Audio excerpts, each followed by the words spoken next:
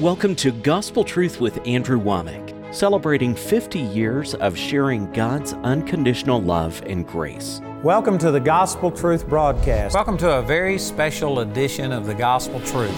You are three parts, spirit, soul, and body. Healing is a part of the atonement of Christ. God wants you well. How can you doubt that you'll get it if you've already got it? You're already blessed. Everything that Jesus came to do, the power for it is released through the gospel, the good news, the nearly too good to be true news. Welcome to our Friday's broadcast of the Gospel Truth. Today I am continuing a series that I started 2 weeks ago talking about the war is over.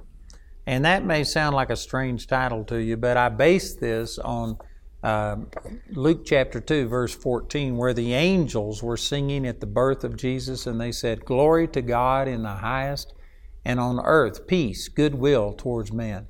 That's not talking about peace among men, but peace from God. Prior to the birth of Jesus and then His crucifixion and resurrection, there was war between God and man because of sin. We had transgressed against God. And the Lord said that in the day you eat of the tree, you shall die. They didn't physically die that day, but they spiritually died. They were separated from God, and eventually physical death was an end result of that. But there was a separation between God and man because of sin. And it continued through the Old Testament. But when Jesus came and He died for our sins, it ended the war. The war is over. And that's what I've been talking about. And some people think that when I say things like this, and I'm saying that God is not imputing sin unto us, and many of the things that I've said, some people think, well, you're just making light of sin. No, I'm not making light of sin. I believe sin is terrible. I believe that sin is deadly. I hate sin probably more than most people do. I'm not making light of sin. What I'm doing is magnifying the atonement of Jesus. And I could say it this way, that people who are saying, oh yeah, Jesus died for your sins, but if you sin, God is going to get you, God will not answer your prayer, God is going to punish you, God won't fellowship with you. What you are doing is making light of Jesus' atonement. You think that what Jesus did wasn't enough, that it's only a basis, it's a foundation, and then we've got to add to it our goodness. No, I'm not making light of sin. I am just magnifying the atonement of Jesus. And we went through Isaiah chapter 52, 53, and 54 and tried to magnify the atonement that Jesus made for us and make it so big that sin is not unimportant. That's not what I'm saying. I'm just saying that this sacrifice that was given for our sin paid more than we could ever owe. From now until the time we go to be with the Lord, our sins, past, present, and even future, have all been atoned for. They've been paid for, and I am not diminishing sin. I am magnifying the payment for our sin. So when a person sits there and says, oh yeah, Jesus died for you, but you also have to do this or God won't bless you, what you are doing is making light of Jesus. It's just like a slap in the face. It's like you're saying, Jesus, I appreciate what you did, but it's not enough. I'm going to add to it. And with my help, I will make it to God, and God will answer my prayers. But what you did wasn't enough. I also have to add to it. Man, that's wrong. You know, when you pray and say, in the name of Jesus, that doesn't mean that this is the close of your prayer. Amen. We always put it, at the end of our prayer, and it's become a religious cliche, and people don't know what it means, but it means that you are claiming that your only righteousness, the only reason you expect to get your prayer answered is because of Jesus. He gave you His name. You could approach God the Father and say, because of Jesus, because of what He did, I expect to receive. That's what in the name of Jesus means. But if a person is praying, oh God, I've gone to church, I've paid my tithes, I'm living holy, I'm doing the best I can, please move in my life in Jesus' name. Amen. You've just taken the name of Jesus in vain because you weren't really approaching God on the basis of what Jesus did. You mentioned all of the things that you've been doing. God, I did this, this, and this. And so you are using the name of Jesus in vain. You aren't really trusting what He's done. You're trusting what you have done for Jesus. I have had many people come to me and they say, why hasn't God healed me? And then they commence to tell me all the things that they've done. I go to church, I study the Word, I pay my tithes, I'm living holy, I do this, and this. Why hasn't God healed me? You've told me in that statement because you didn't point to what Jesus did for you. You've pointed to what you have done for Him. It's not what you do for Him. It's what He has done for you, and you just have to humble yourself and receive it by faith. Did you know people who are really into living holy and that they have lived a really holy life, it's hard for them to let go of their goodness because they are comparing themselves with other people. You know, the Bible says, I think it's 2 Corinthians chapter 10, verse 12, that they comparing themselves among themselves and measuring themselves by themselves are not wise. And there are people that do this. And you may come out on the good end of the stick. You may look good compared to me or compared to somebody else, but we aren't your standard. The Bible says in Romans 3:23, all have sinned and come short of the glory of God. That's Jesus. It's wrong for you to compare yourself with me and say, well, I'm better than Andrew Wommack, or I'm better than somebody over here. I'm better than this publican. I fast twice in the week. I pay tithes of mint and anise and cumin. That guy was living a holier life outwardly, but the problem was that Pharisee was trusting in his goodness, and Jesus said he was rejected by God. But the man who was such a sinner over here, he was a publican. He was stealing money from his own people. He was a traitor to the Jewish nation. He collaborated with the Roman government. He was a thief and taxed the people more than they were worth. He was doing everything that was wrong, but because he humbled himself and said, God, have mercy on me, a sinner. Jesus said he went down to his house justified. The man who was living a holier life was rejected. People who live a holy life, it's hard for them to humble themselves because they feel like all of this holiness, all of this self-denial, all of this good living that I've done, it hasn't made me any better than anybody else. That's exactly what I'm saying. Who wants to be the best sinner that ever went to hell? All of us have sinned and come short of the glory of God. You may be a better sinner than I am, but you are a sinner and you need a Savior. And if you are going to trust in yourself, you will miss heaven. You will miss relationship with God. Even after you're born again, there's a lot of people who get born again and they trust God for their eternal salvation, but on a day-to-day basis, they try and earn God's favor. And they do all of these things thinking, God, now you've got to move in my life because I've lived holy. That is not true. This is all of the stuff that I've been talking about. And yesterday I was talking about in Ephesians chapter 6 and in verse 15, you have to have your feet shod with the preparation of the gospel of peace. This is what the angels were proclaiming at the birth of Jesus. Glory to God in the highest, and on earth peace, goodwill. The good news. They were praising God for the good news, the nearly too good to be true news that there was now peace between God and man. Over in Romans chapter 5, I read this verse yesterday. Therefore, being justified by faith, not by performance, not by your holiness, but being justified by faith, we have peace with God.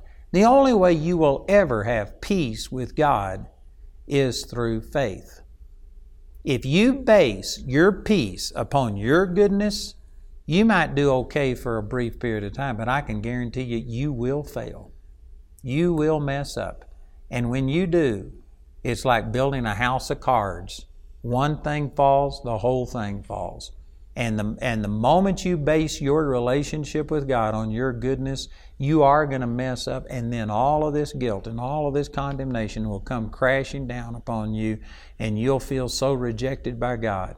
And it's because you were basing it upon yourself, and you just aren't perfect. You may be good for a period of time, but you will mess up. If you hadn't messed up today, just wait. You will. Amen. You will fail. And even if you don't go out and violate a direct command like thou shalt not commit adultery, thou shalt not steal, you will violate some of the commands of God where it says, to him that knows to do good and does it not, to him it is sin. Whatsoever is not of faith is sin. And I can guarantee you there's going to be something that'll happen today or tomorrow that you didn't respond in faith the way that you should. We just aren't perfect. You may not always break a direct commandment, but you will always fall short of being a perfect person. And if you think that you have to earn relationship with God, there will never be peace. Even if today you were doing everything perfectly, you got to get up and do it again tomorrow, and there will be no peace. There will be no rest. The only way you ever have peace with God is when you quit trusting in yourself and quit thinking that you have to earn the blessing of God, and you just rest in what Jesus did. Because the Bible says in Hebrews 13 that Jesus is the same yesterday, today, and forever. He never changes. He's going to be faithful tomorrow just like He was faithful today. He'll be faithful a year from now, 100 years from now. The only way you will ever have peace where you can rest is when you start trusting what Jesus has done for you and not what you do for Him. That is the gospel of peace. This is the power of God. Romans 1:16, the gospel is the power of God unto salvation. And gospel isn't referring to so many things that people today call the gospel. It's specifically talking about the nearly too good to be true news that God loves you in spite of who you are, not because of who you are. God loves you because He is lovely, not because you are lovely. God loves you because He has put all of your sin upon Jesus, and if you accept Him as your Savior, then He loves you because you put faith in Him, even though you still aren't performing right. That's the only way that you will ever have peace with God. Man, that is the gospel of peace which we are supposed to be preaching. Let me turn over here to Romans chapter 6. And I've mentioned this a number of times, but I want to spend the rest of today's program trying to make this point. Paul had preached in Romans 1 through 5 about the grace of God and that it's only what God did for us. And I just quoted all of these verses. We have access by faith into this grace. It's only being justified by faith that we have peace with God. That's Romans chapter 5, verses 1 and 2. And he had just said all of these things. And because he was trying to show that it's not your performance that makes God love you, well then the question just automatically arises in Romans chapter 6, verse 1. What shall we say then? Shall we continue in sin that grace may abound? And the answer to this is in verse 2. God forbid. And in the Greek language, this is as close as you can come to cursing without cursing. It is an absolute, unqualified, negative, absolutely not, no way, Jose, this is not what I am saying. But before I get into this, let me just say that after Paul had preached on grace, the question came up, can we continue in sin that grace may abound? He has that question twice here in the 6th chapter. And then also in the book of Galatians, he deals with it twice. So 4 times in the writings of Paul, this question came up about, can I just go live in sin because of grace, because of God's grace? Absolutely not. And here in Romans, it gives you 2 reasons. First of all, let me say this. If this question never comes up, when you go to church and you hear people talk about the quote-unquote gospel, and if what they're saying the gospel is you got to come to church, you got to live holy, you got to pay your tithes, you got to do this and this and this before God will do that, and they're calling that the gospel, well, then you'll never have this question come up. But if you preach the true gospel, every time people will say, are you just encouraging people to sin? Are you saying it's okay for us to live in sin? No, that's not what I'm saying. But if that question never comes up, then you aren't preaching the same gospel that Paul preached, because he had to answer it 4 times in the scriptures that he wrote. Man, that's quite an indictment right there. There's some of you watching this program that you've been going to church for 20 years, and you've never had this question come up. Are they just saying that I could go live in sin because of God's grace? No, that question has never come up because they aren't preaching the same gospel. They're preaching a performance-based gospel, a self-righteousness gospel. And that's not a gospel at all. That's bad news. Anytime it's related to you, it's linked to you, it's bad news. It's only when you put faith in Jesus that you can have peace. So he says, shall we continue in sin that grace may abound? God forbid. Here's the first reason he gives. How shall we that are dead to sin live any longer therein? And I could literally spend weeks on this. I'm just going through this very quickly. But when you got born again, your nature changed. And the rest of these verses are saying that you do not have a sinful nature anymore. When you get born again, we were all born with a sinful nature. We were all by nature the children of wrath, is what it says in Ephesians chapter 2. And so we were separated from God at one time. Every person watching this program had a sinful nature. But if you accepted the salvation that is offered through Jesus, if you put faith in what He has done for you, you were born again and your nature changed. Your old sinful nature was taken out. It is dead. It is gone. It is non-existent. You now have a new nature. And so the number one reason that people that are born again don't go live in sin just because God loves them by grace is because your heart's been changed and you don't want to live in sin. And if you are listening to me and you're saying, well, man, I'd love to go live in sin. I'd love to just forsake my mate and go marry this person over there. I know it's wrong, but that's what I want to do. And you are saying, I'm going to do it. I'm going to take your teaching on grace, and I think I'll just divorce and go get me somebody else. Well, then you never were changed. Your heart's not changed. You may go to church. You may call yourself a Christian, but you aren't truly born again if you just want to go rebel at God and live in sin. The truth is, if you are born again, you are dead unto sin. And I know that there's some people watching this program right now saying, well, man, I know I'm born again, and yet I still have a desire for somebody else's mate, or I still desire to do things that are wrong. What's wrong with me? Well, you know, it's similar to, I dress myself today. Nobody else dressed me, but I remember when I was a little kid, I don't know if everybody had this, but I used to struggle to get my shirt buttoned correctly. I'd never get the right button in the right hole. And I remember, I was old enough to remember my dad sitting me down and he says, you are going to learn how to button your shirt. And so anyway, he just helped me to get it so that I buttoned my shirt. And you know what? Nobody else dressed me, so I know that I buttoned this shirt, but I don't even remember doing it. It's just like it's my nature. You could say that I did it without even thinking. It was my nature, but it's not my nature because I remember when I was young, I couldn't do this. It's an acquired trait, but you can program yourself. You can repeat an action over and over and over so many times that it's like it becomes your nature.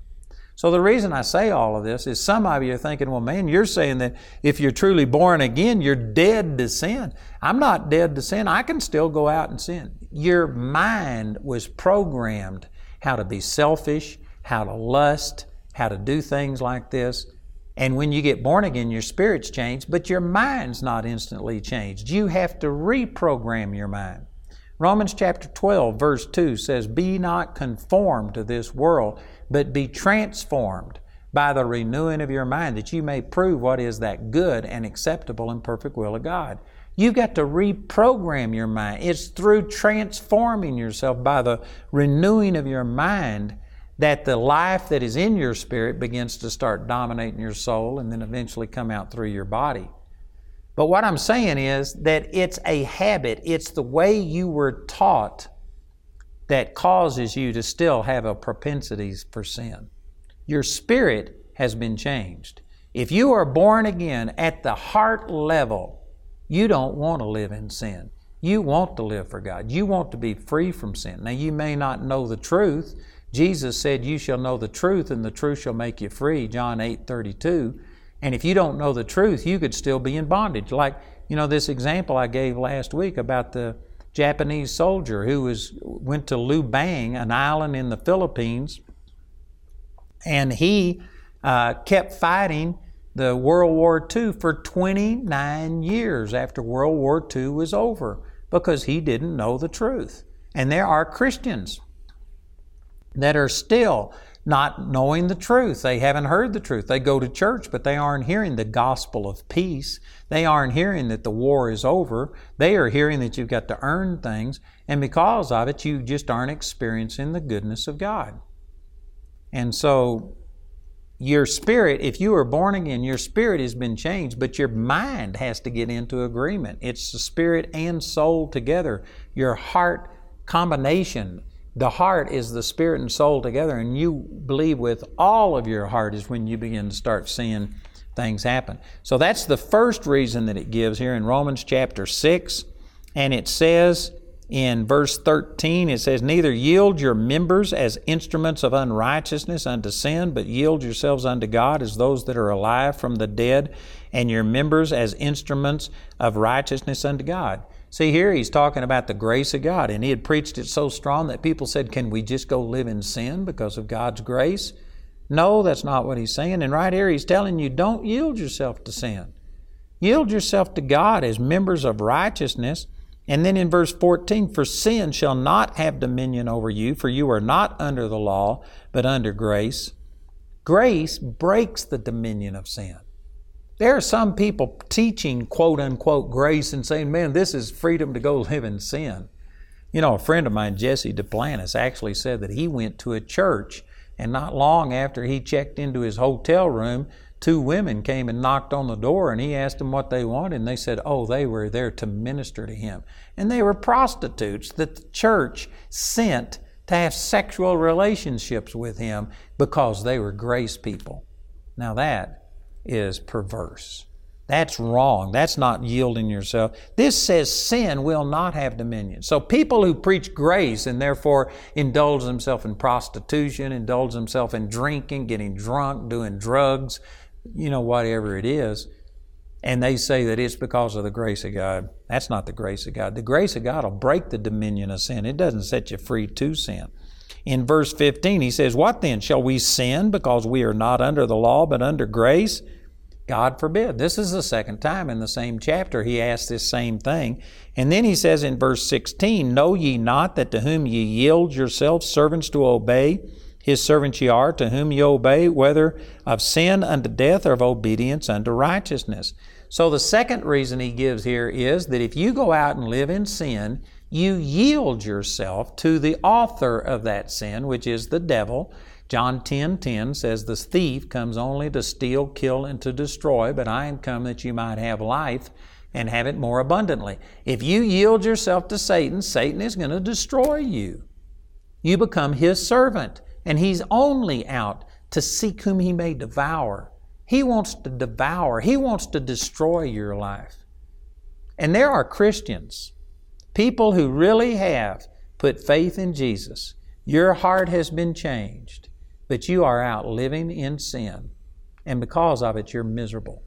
Satan is destroying your marriage. He's destroying your health. He's destroying your finances. You don't have any joy, and you don't have any peace, and you think God is the one who's punishing you. No, God has a covenant of peace, the gospel of peace. He's never going to be angry at you. God's not upset, but you are just cooperating. You are helping the devil destroy your life. And so you need to run back to God, even in the midst of your sin, knowing that He's not going to reject you, and you need to let His grace break the dominion of sin, and then you turn against that sin and quit giving Satan all of the ammunition that he's using to shoot at you. Quit cooperating with him. You start living a holy life. If you're a minister, experience the dynamic and life-changing organization which is now available to you. Army. I've found that I'm not alone. There's a whole army of folks who believe the same way that I do. Army is about receiving the love and grace message taught by Andrew Wommack. It provides you with interactive webinars, regional conferences with world-renowned speakers, and practical workshops on relevant topics. It is showing up in every message we preach in our church, every message we minister, every time we pray for someone. Army is also about receiving training through Andrew Wommack's Continuing Education for Ministers program, made available through Charis Bible College.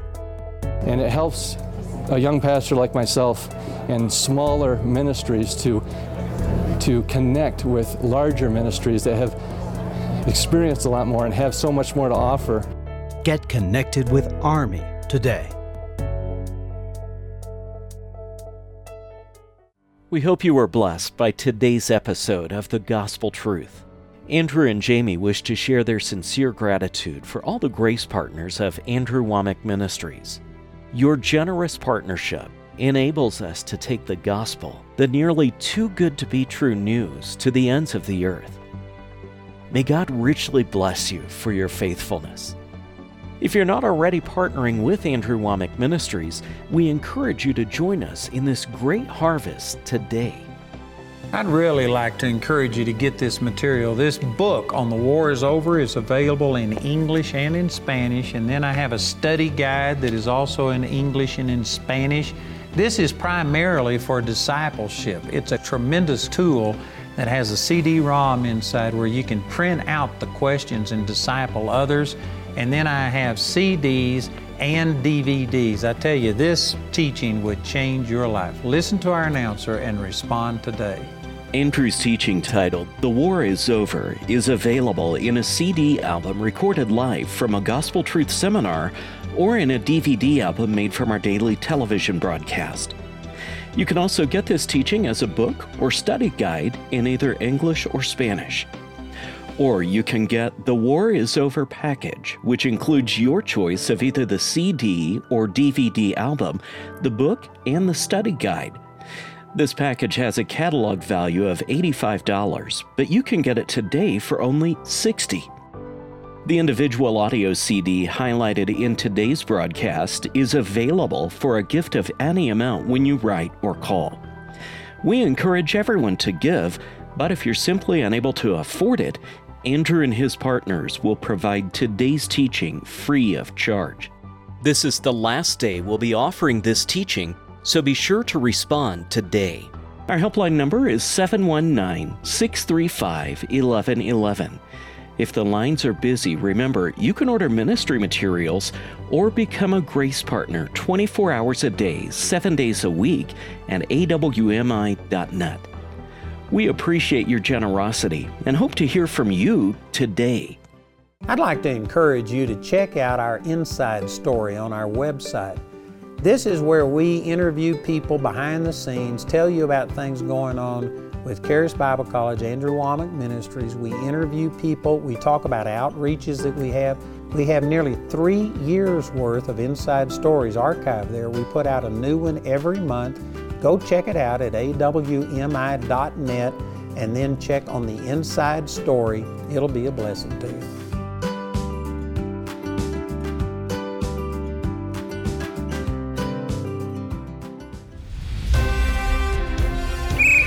I'd like to invite you to come to our 2019 Men's Advance. I'm going to have back James Brown and Tony Dungy. And these guys are just awesome. They've been with me the last year or two, and we have had a wonderful time. This is also the first time we will have used our brand new auditorium for the Men's Advance. And guarantee you the ministry of myself, James Brown, and Tony Dungy will be great. Remember, that's March the 14th through the 16th at the Sanctuary in Woodland Park.